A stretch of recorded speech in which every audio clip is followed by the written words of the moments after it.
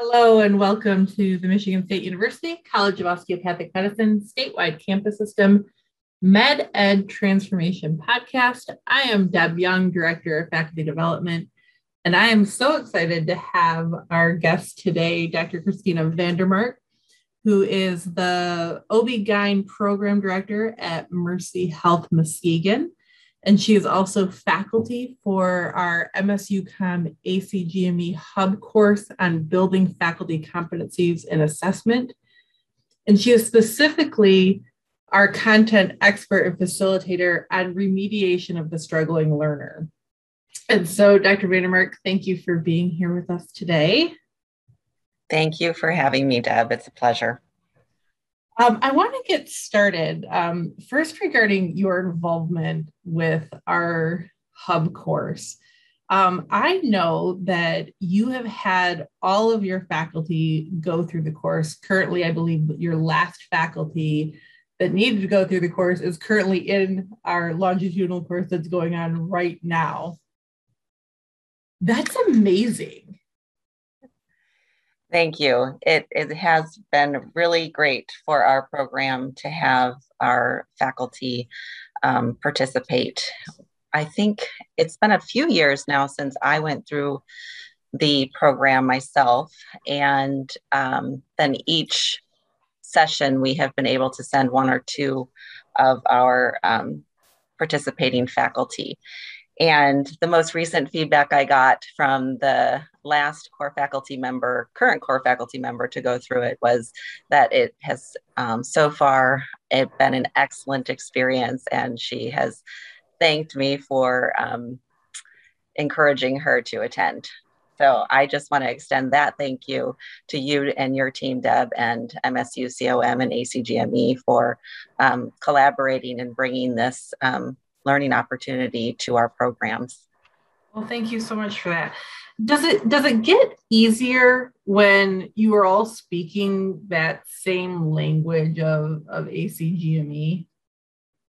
It really does. So that shared mental model is so important in multiple frameworks, right? So when I reflect on where our program was a few years ago with feedback or assessment feedback and helping residents who needed extra attention in their learning journey, I remember a lot of fear and anxiety and doubt about how qualified people were, because, we've talked so many times about how in medicine, in the journey of learning, we're so focused on learning the clinical aspects of our career that physicians aren't really taught about assessment and providing useful feedback early on in the education course in the health professions. I think we're doing better about it now.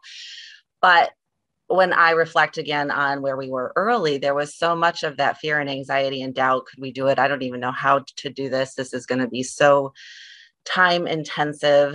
And then it tends to lead to a lack of engagement. So having all of the faculty having been through the course, definitely that shared mental model has helped with the engagement and learning the science and the process and the intent of the tools that are provided that have been developed by the ACGME for our use in helping with this. It definitely has made our conversations more helpful, more engaging, and the faculty, even though we all are still like, yep, this is still hard.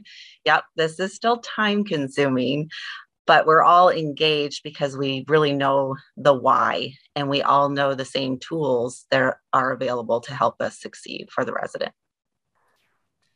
And we know, regardless of the program, whether it's UME or GME, that really 80% of our time is spent on the lowest 20% of our performers, trying to get them up to where they need to be.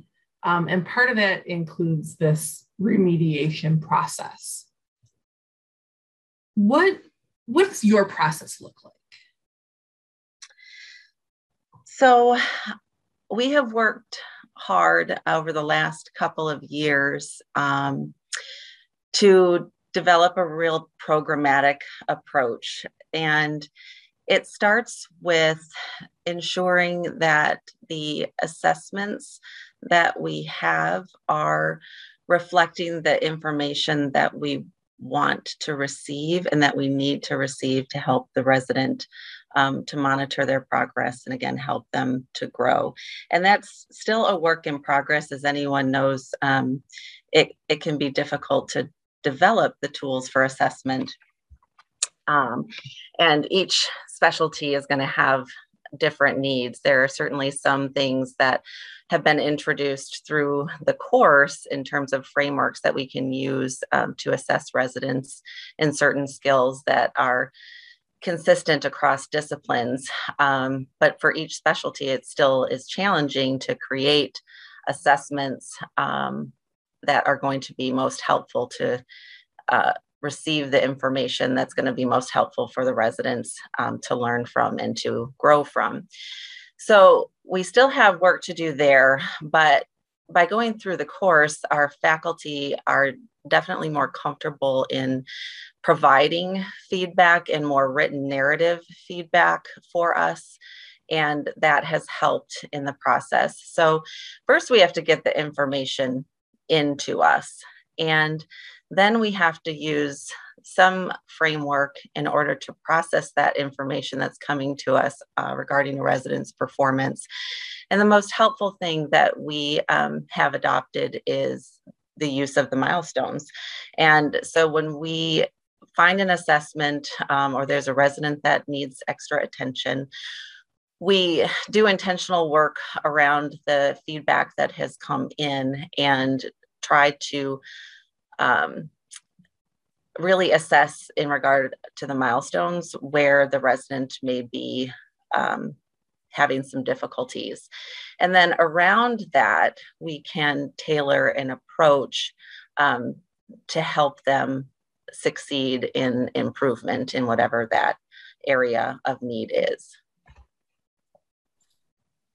So you said that this was obviously a work in progress and constantly evolving. And in conversations that I've had with you, we've talked about things that, you know, maybe didn't work or had to be refined.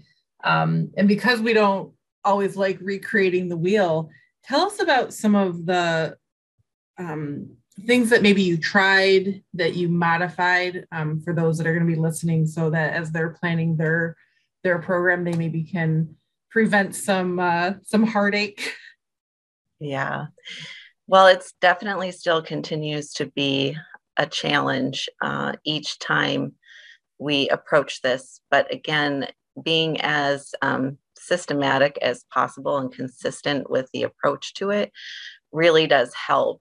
I would say the most recent thing that we have learned about our process is that it still deserves attention towards continuous improvement, because we recently had an instance where information came to our CCC in a way that felt late to us, and certainly felt late to the resident when the resident received this feedback. And it was at a time for advancement in the program. And so really what we reflected on was, again, it's really a shared effort, and it needs to be. There's some onus on the resident and there's some onus on the program.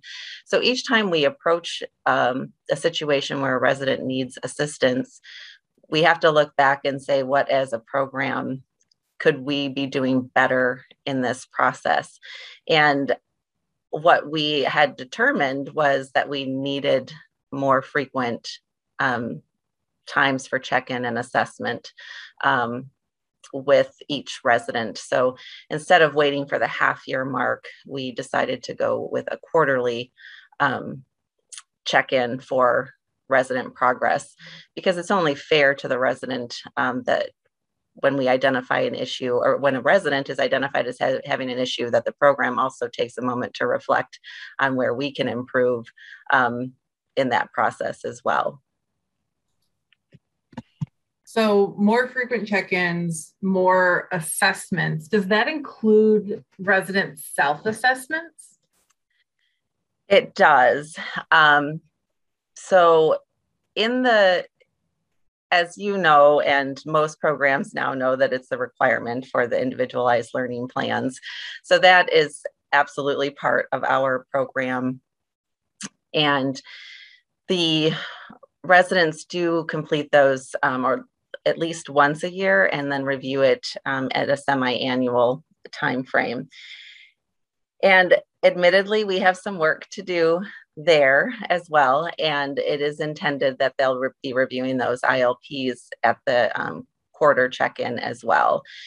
But even in the sense of remediation, when a resident is identified as needing extra assistance, then they're always involved in that process with a self-reflection as well. Because the first thing that I do as a program director when I am approaching an opportunity for improvement for a resident is to check in with them and ask them how things are going, and for them to reflect on opportunities and challenges that they're experiencing in their education. So their self-assessment feeds right into their ILPs then, I'm guessing. Yes, it does. Interestingly, though, not always in the same way that shows up in a more formal needs assessment, which is something that our faculty will be working on as well, to really be looking for that insight from the resident as they're creating their own ILP. Is it matching what we're seeing or hearing from our more formal assessments? Yeah, it becomes alphabet soup when we start talking about this ILPs, PIPs, CCCs, and so on. And so many programs are so familiar with the PIPs, the performance improvement plans for those residents that, have been identified and are being remediated. But you brought up a good point that ILPs are required for all residents. And so I almost feel that some programs put them on like two different tracks. And I want to spend a little bit more time talking about the actual remediation. So you've identified a struggling learner. We know that you're doing more frequent check-ins, but let's get down to like one resident struggling. What does that process look like? What are the things that you're doing? Yeah. So when that resident is identified as needing extra assistance, the first thing that we do is we have a discussion at our faculty meeting, which happens once a month. So there's always the opportunity monthly to do a quick check-in with the faculty. Hey, any residents that you've identified as needing any extra assistance, any issues that we should further evaluate at this time. And also then more formally at the clinical competency committee meetings. But at any point when a resident is identified as having a concerning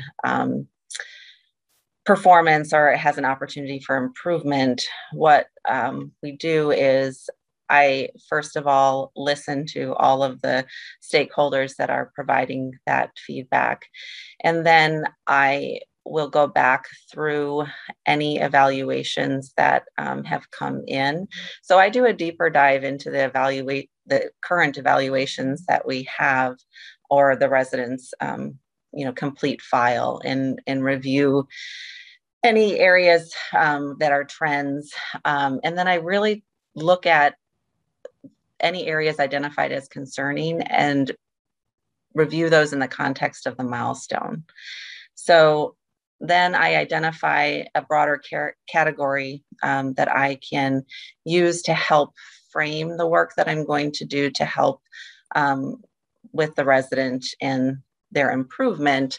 And based on whatever competency domain the opportunity is in, then I can start processing through what a plan might look like going forward to help them improve.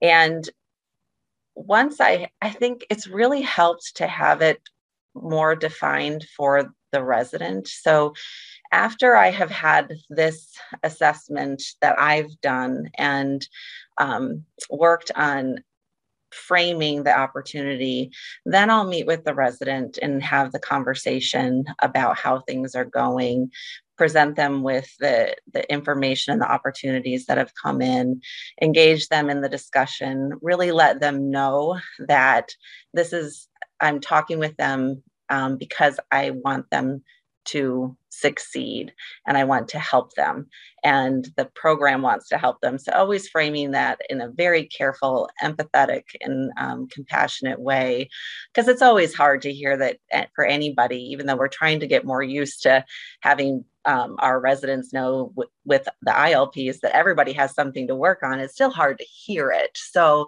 always framing it and bringing empathy and compassion into the conversation and letting them know that this is an opportunity for growth. And I'm here with the program to help them to improve on this.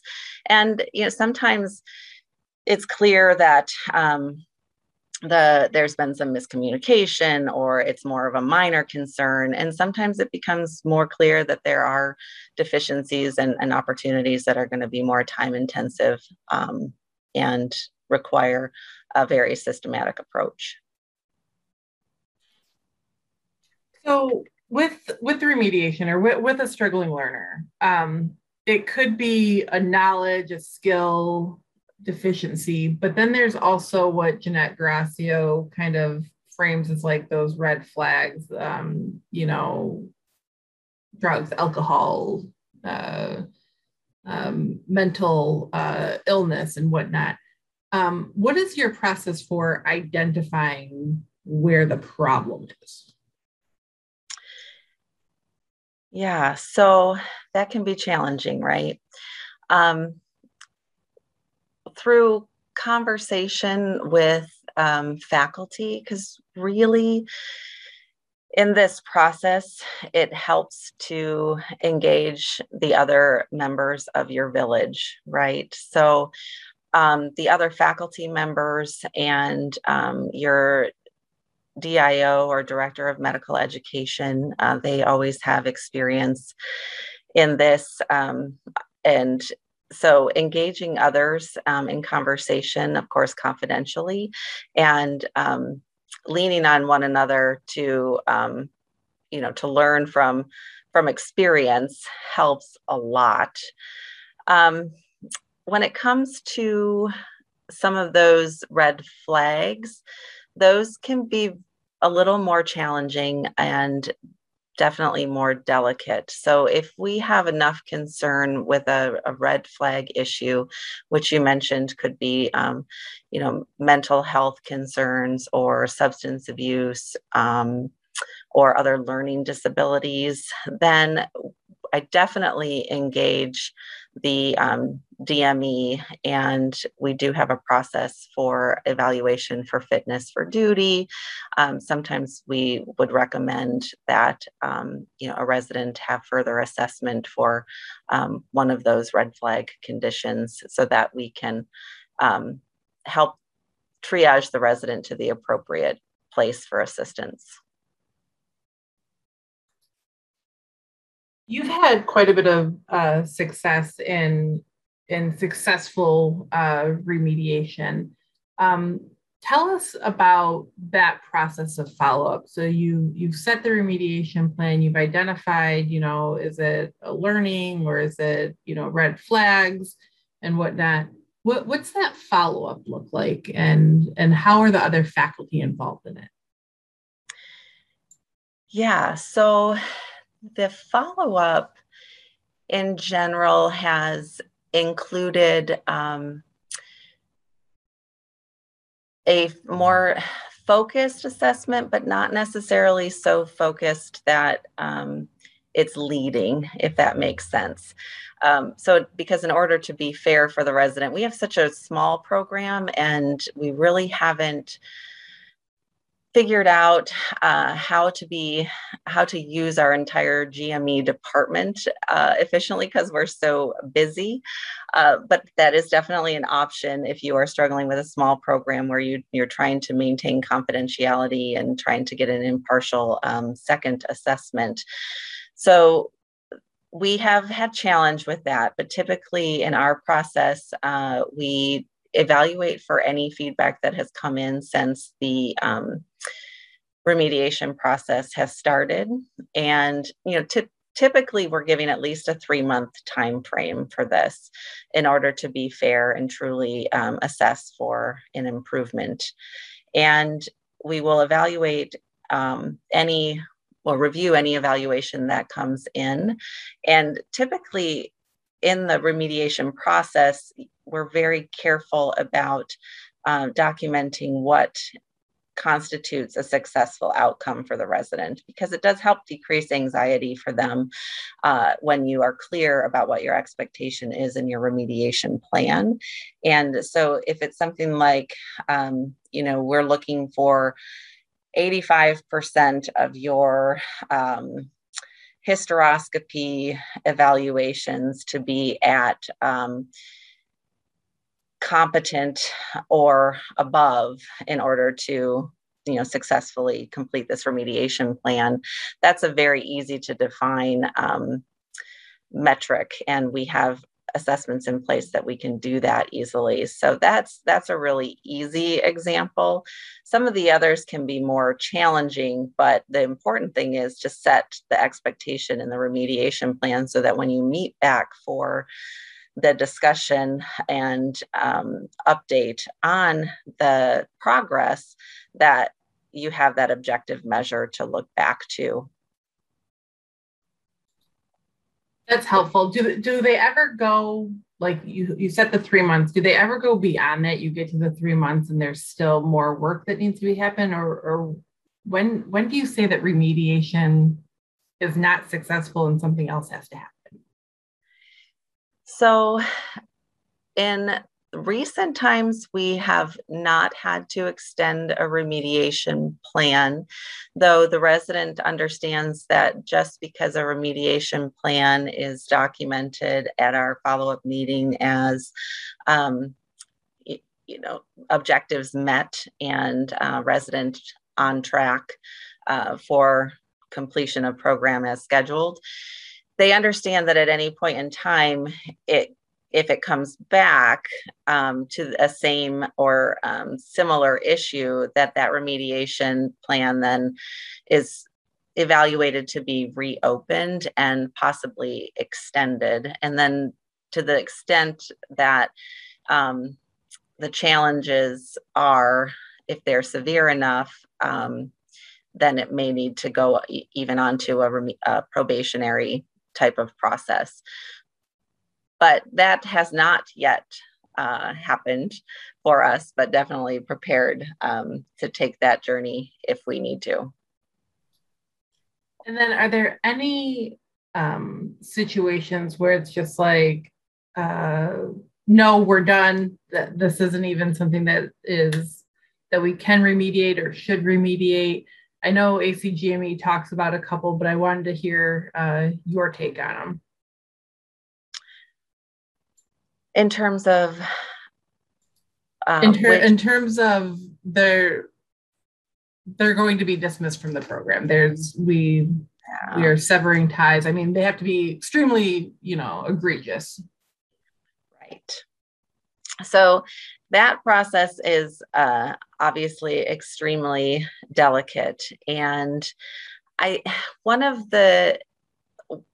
unfortunately, one of the more, I wouldn't say common, because thankfully it's not a common concern for programs, but it's not as rare as we would like it, but a resident who may be suffering from some substance abuse concern. And in that instance, there's a clear concern for patient safety. And the program has a responsibility and to the resident, to the patients, and to the organization to handle that quickly. And that's a point where you would definitely need to engage your director of medical education and likely the legal systems in place for your organization too. And these are obviously the most difficult situations that programs can encounter, and so many factors that create the challenges and the difficulties for the resident involved and for the other resident team members of the program and the program itself. But it's work that definitely has to be done, again, for patient safety. So and typically that will involve a process as well, where you have to use your fit for duty, and you have to evaluate whether or not the resident needs a leave of absence, or if it's significant enough to warrant immediate dismissal. Yeah, I think the other one that was coming to mind was for anybody who ever has heard Dr. Bill Yopes talk about remediation, and his example was a resident was seen on video carrying TVs out of the hospital and putting them in the trunk of his car. And it was just, that's theft. And so yes. It's you just hearing that story, I'm like, there's a lot of like, what's going on kind of looks in the audience when he tells that story. Yes, absolutely. The other thing that I wanted to talk about, which is kind of getting us away from the remediation aspect, but still a growth aspect. We talked about the performance improvement plans, but ILPs, and I think this is just an area that a lot of programs are like, we don't have time. We're putting energy into, this 20% of getting them up to speed. The ILPs have been looked at as just another checkbox to mark. But what has been your experience with ILPs for all of your residents? So I would love to say that we have figured it out and that everybody is on board, that it's a great process and tool. We're still working on that in utilization and in messaging, and trying to actually find the right ILP form to use. And so I would love it if anyone loves theirs and wants to share it widely for review. The one that I found came out of a pediatrics journal. And so it's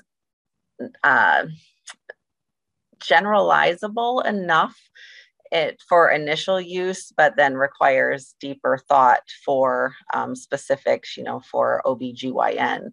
So we have them and we use them, and we have the resident fill them out, and we have each resident assigned to a faculty advisor member that reviews the ILP with the resident and helps them to determine the area of focus and the goal, and then how they're going to go about achieving that goal and what the measure is.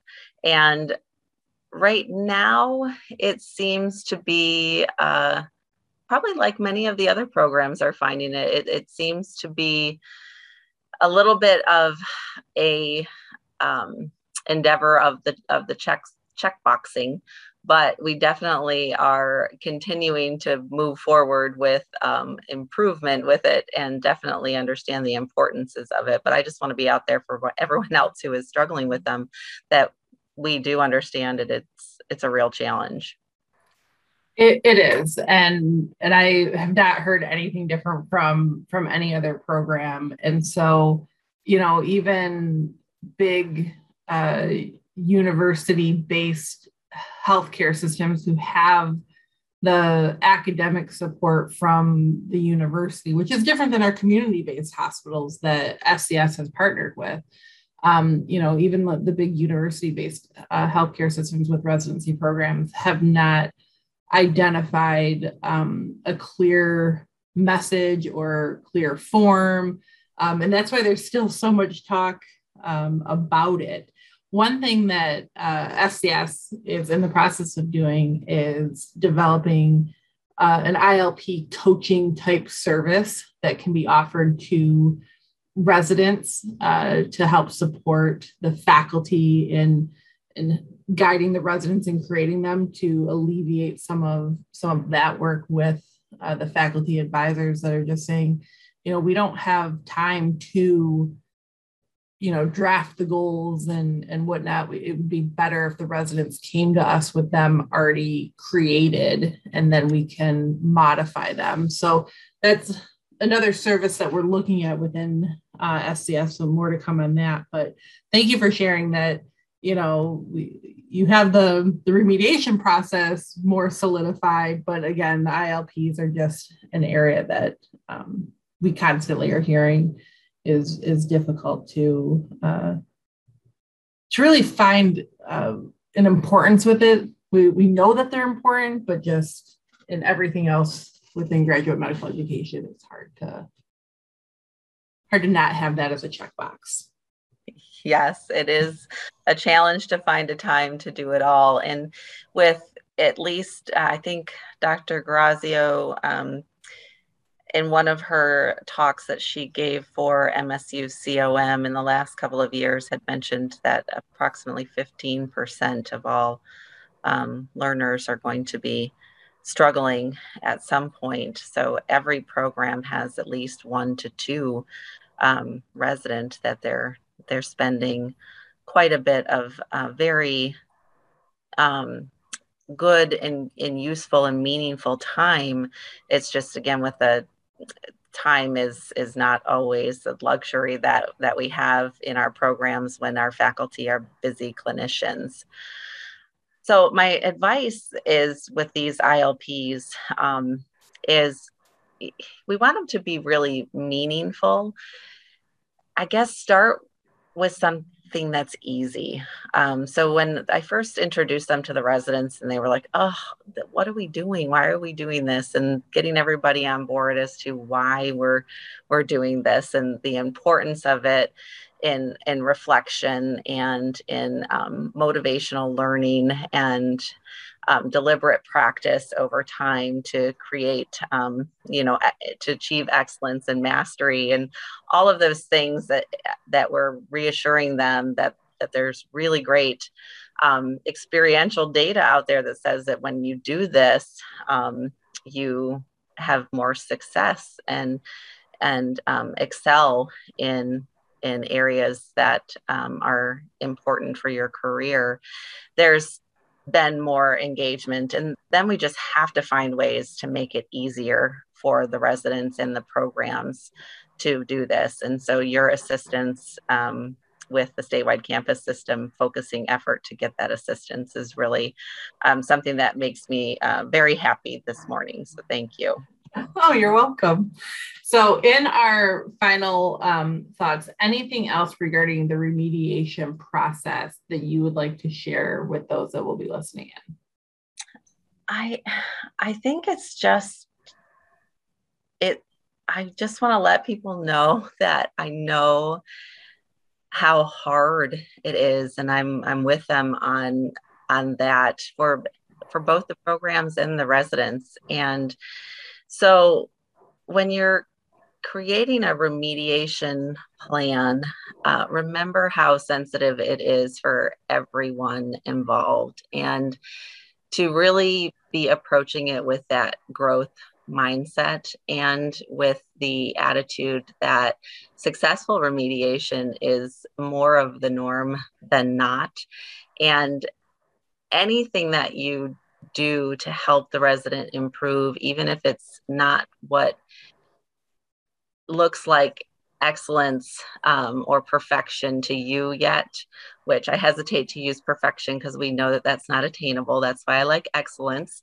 But continuing to strive for that and putting an effort into it and getting started is the way forward for anything. So you just have to get started and develop your process and use it consistently, because the more consistent you are with your process, keeping in mind to make improvements as necessary as you're moving forward.